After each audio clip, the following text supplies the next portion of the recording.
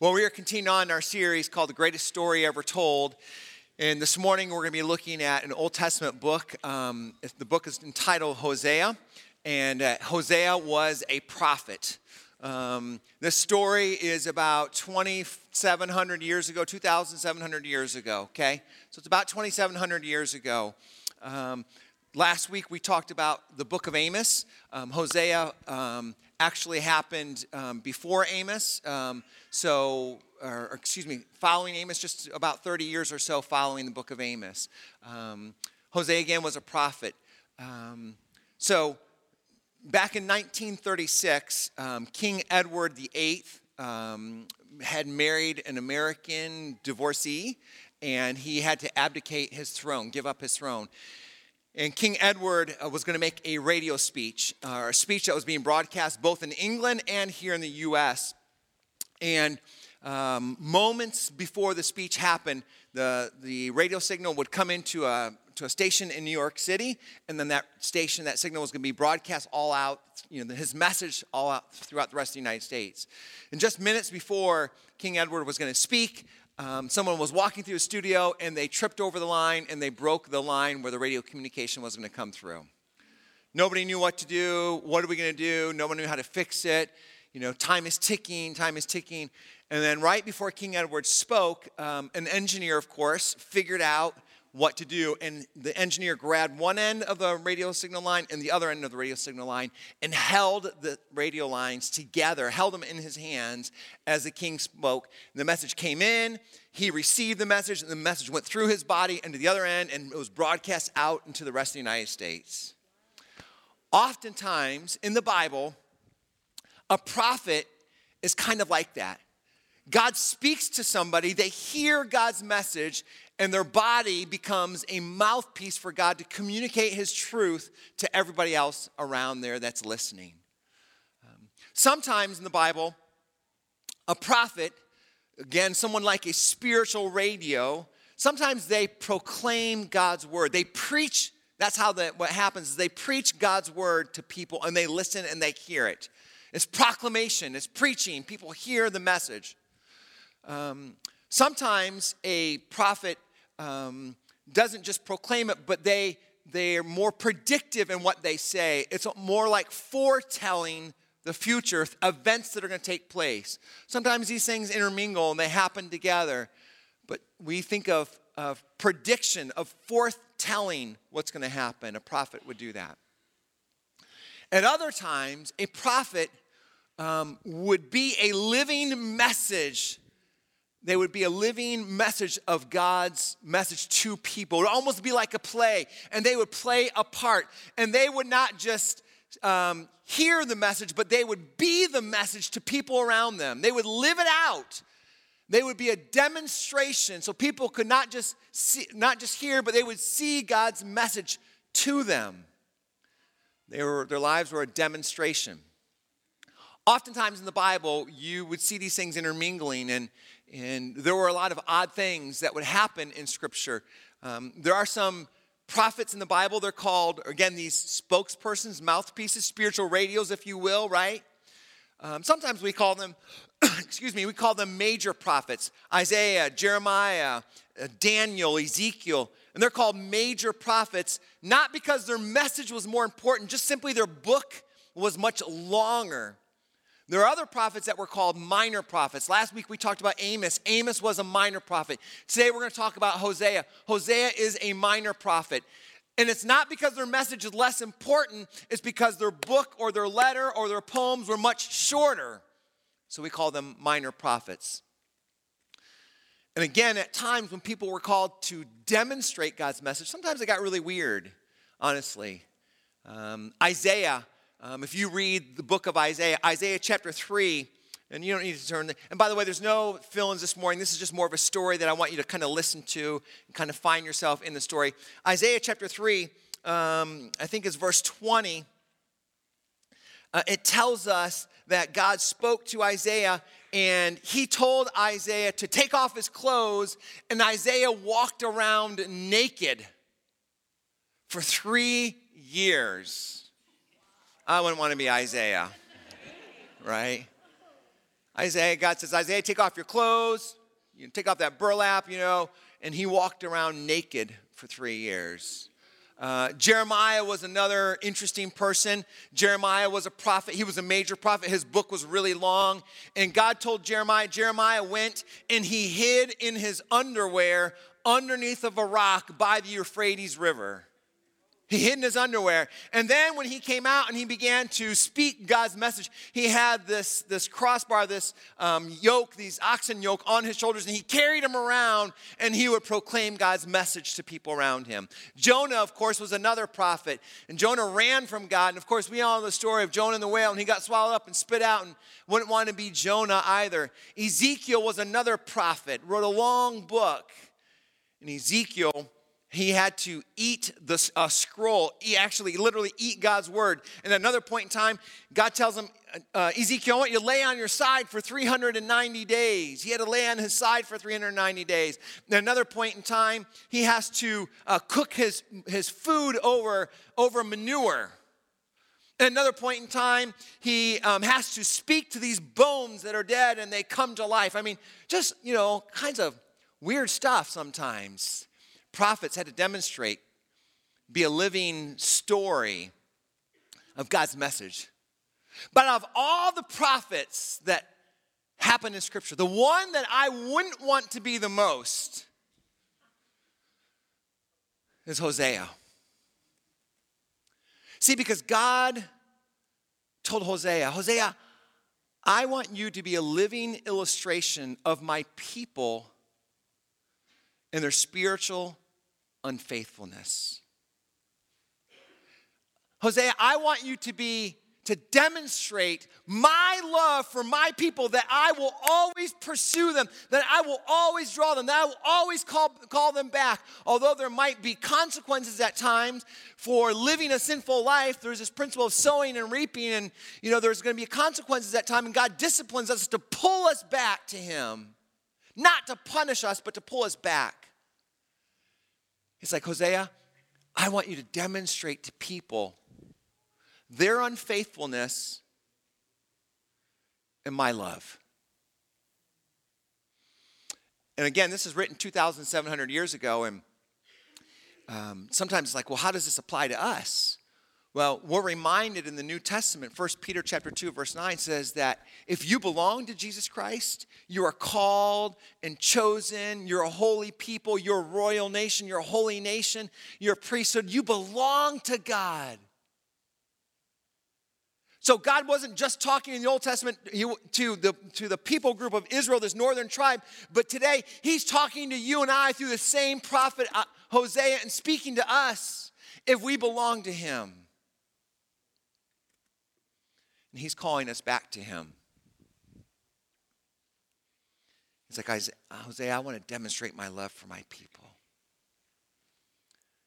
I titled this message this morning, A Love Story. I think it's God's love letter, His love story to you and I. Hosea chapter 1. God speaks and He says, the Lord gave this message to Hosea. So God gave him a message. And then in a couple other verses, He's going to say, Hosea, I want you to be the message. It says, the Lord gave this message to Hosea, son of Beeri, during the years when Uzziah, Jotham, Ahaz, and Hezekiah were kings of Judah, and Jeroboam, son of Joash, was the king of Israel. So it happened during this 30-year time period when God gives this message to Hosea. When the Lord first began speaking to Israel, the northern part, the northern 10 tribes, when the Lord first began speaking to Israel through Hosea, remember he was at spiritual radio, He said to him, Hosea, I want you to go and marry a prostitute, so that some of her children will be conceived in prostitution. And this is why, Hosea, because this will illustrate how God's people have acted like a prostitute by turning against the Lord and worshiping other gods.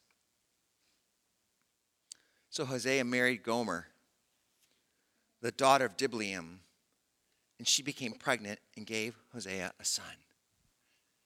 Can you imagine? I have a hard time even picturing this. I mean, I don't know. I was just, thinking about it. What does this look like? I mean, did Hosea know Gomer? I mean, that should have been the first red flag right there, marrying somebody named Gomer, right? Did he know her? How long did he know her? Did they go to high school together? I imagine that, Hosea was, probably button-down shirt and wore khakis. And, Gomer probably was in algebra class with him. And she's probably the one that needed tutoring. And, and Hosea was the khaki guy. And so Hosea probably helped her with his tutoring or whatever. And he probably knew she was kind of loose. He knew that she was probably sleeping around with a lot of the guys in the school. She probably came from the other side of the tracks. I don't know how this worked its way out, but Hosea going to her house, knocking the door. Diblaim answers the door. Yeah? Mr. Diblaim, is Gomer home? Gomer? What do you want Gomer for?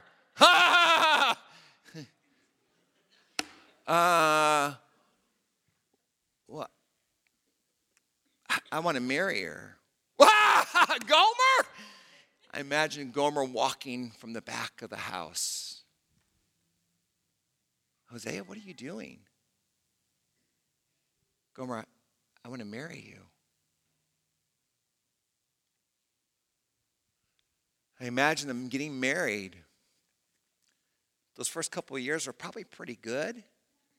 New marriage. She's trying really hard. Start having kids. Verse 4 says, the Lord said, their first one's a boy, name the child Jezreel. The Bible names always had some kind of spiritual significance. Jezreel was this place, and it means to scatter. It was also a valley. And God's people have been really disobedient there. Did some shameful things there. The Lord said, name the child Jezreel, for I'm about to punish King Jehu's dynasty. Was one of the kings to avenge the murders he committed at Jezreel. In fact, I will bring an end to Israel's independence. I will break its military power in the Jezreel Valley. All of a sudden, God is using Hosea to predict what's going to happen in the future. And we would know that this would be months, at most, maybe a year after Hosea starts speaking this message, that the Assyrians, modern day Iraq, would come down out of the Euphrates River, the same place that Jonah was like, I'm not going to Nineveh. Nineveh was a city in Assyria. They were the most brutal and wicked and vile people of all times. When they would come in, they would conquer people. They would put them on sticks, and they would rotate them, and they would burn them, and they would peel their skin off of them. Last week we read about Amos, and you probably didn't catch this in chapter 4 of Amos, where it talks about, Amos says, like, oh, the women of Israel, they're like cows of Bashan, and then it talks about having fish hooks in their mouth. And what would happen is that the Assyrians, when they would come in and they would conquer people, they would take hooks and they would run them through their mouth, and they would yank them and pull them along in that train, taking them to where they wanted them to go, and they would scatter them all throughout their kingdom. And that's what's going on here. God's saying because of their disobedience, the people are going to be scattered. Because of the sin, they're going to be scattered. Verse 6 says, soon Gomer became pregnant again, and she gave birth to a daughter. And the Lord said to Hosea, name your daughter Lo-Ruhamah. Lo in Hebrew means no, which means not loved. For I will no longer show love to the people of Israel or forgive them. They had turned their back on God. They were running to these idols and to these, they're running to commit spiritual adultery. Name your daughter Lo-Ruhamah, not loved. Verse 7, but I will show love to the people of Judah, the southern kingdom. I will free them from their enemies. It would be another 30 or 40 years before the southern kingdom would be taken over by the Babylonians. It wasn't time yet. excuse me, I will free them from their enemies, not with weapons and armies or horses or charioteers, but by my power as the Lord their God. Because nothing could stand in the way except for God's staying power. After Gomer weaned Lo-ruhamah, she again became pregnant, and she gave birth to a second son. Boy, girl, boy. And the Lord said, name him Lo-ammi. Again, not or no. It means not my people, for Israel is not my people, and I am not their God. They had turned their back on God. Verse 10, yet the time will come when Israel's people will be like the sands of the seashore. Excuse me, too many to count. Then at the place where they were told, you are not my people, it will be said, when it seems like all hope had been lost at their lowest point, God said, you are children of the living God. Then the people of Judah and Israel will unite together. They will choose one leader for themselves, and they will return from exile. What a day that will be, the day of Jezreel, when God will again plant his people in his land. God's demonstrating this picture of what's happening. Chapter 2, verse 2. God says, now, Hosea, I want you to bring this charge. He's kind of like a lawyer standing before God's people. Bring this charge against Israel. Their mother is a shameless prostitute and became pregnant in a shameful way. She said, I'll run after other lovers, and I'll sell myself to them for food and water, for clothing of wool and linen, and for olive oil and drinks. I see this picture here of people, of God's people, pursuing all these other things in their lives. We would call them sins of the flesh. And what I see here is this picture of bondage that happens when we pursue things outside of our relationship with Jesus Christ. I'm reminded of 2 Peter chapter 2, verse 19. Peter speaking, he said these things, when we commit spiritual adultery, that we, as God's people, we pursue these other things, they promise freedom. Oh, you don't need to be faithful to your husband, to your wife. You're going to find freedom. You don't need to be held in bondage to that. They promise freedom, but they themselves are slaves of sin and corruption. For you are a slave to whatever controls you. God's people were finding themselves in bondage to sin in their life. God goes on, speaks to Hosea chapter 2, verse 7. He talks about those things that we find ourselves in bondage to. He said, when she runs after her lovers, she won't be able to catch them. There's going to be this void. It will never fulfill you. That sin, that disobedience to God, that relationship, you name it, you fill in the blank what it is in your life that you're pursuing that is disobedient to God.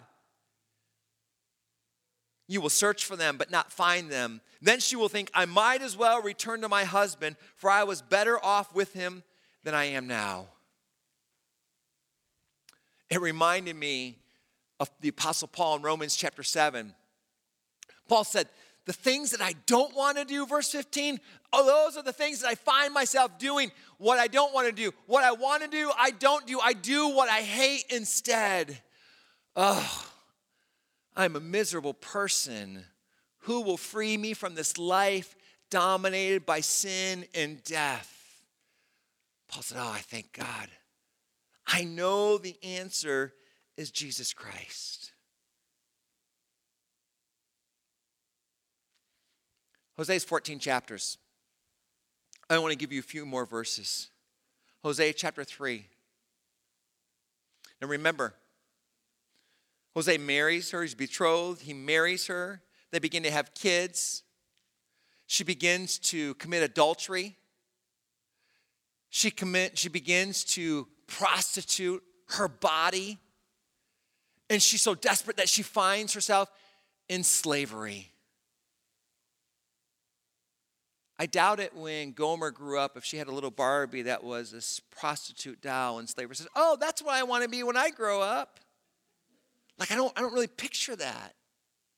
She found herself in a spot that she never imagined that she would be in. But when you pursue that void and that bondage of sin, then you become a slave to it. and you're always chasing after what you can't find, which is never going to bring joy and fulfillment and satisfaction and set you free in your life. God says to Hosea, Hosea, go and love your wife again. She left him. She left her 3 kids. She left her family. Go and love your wife again, Hosea, even though she commits adultery with another lover. This will illustrate, I want to show my people that the Lord still loves you, even though the people have turned to other gods and they love to worship them. Verse 2, so I bought her back for 15 pieces of silver and 5 bushels of barley and a measure of wine. Could you imagine?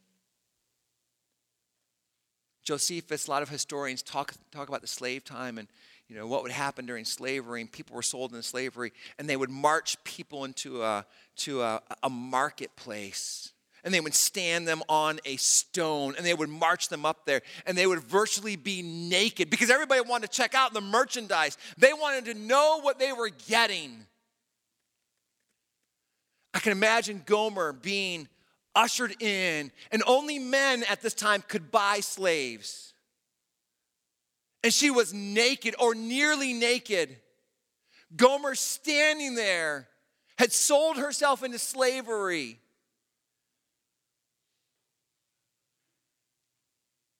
Hosea is in the crowd.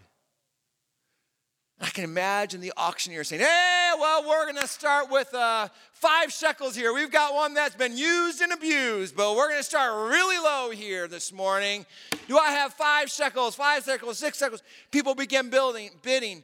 Finally, Gomer, or Hosea, shouts out, I'll give you 15 pieces of silver, 5 bushels of barley, and a measure of wine. Because that is my wife. I can imagine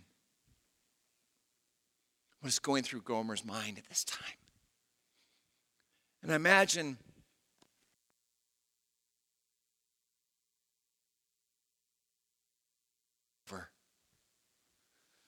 placing his coat around his naked wife.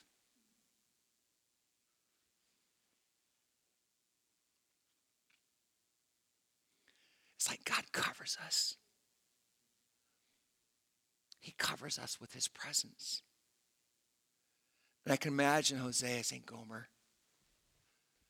it's time to come home. I love you. It's time to come home.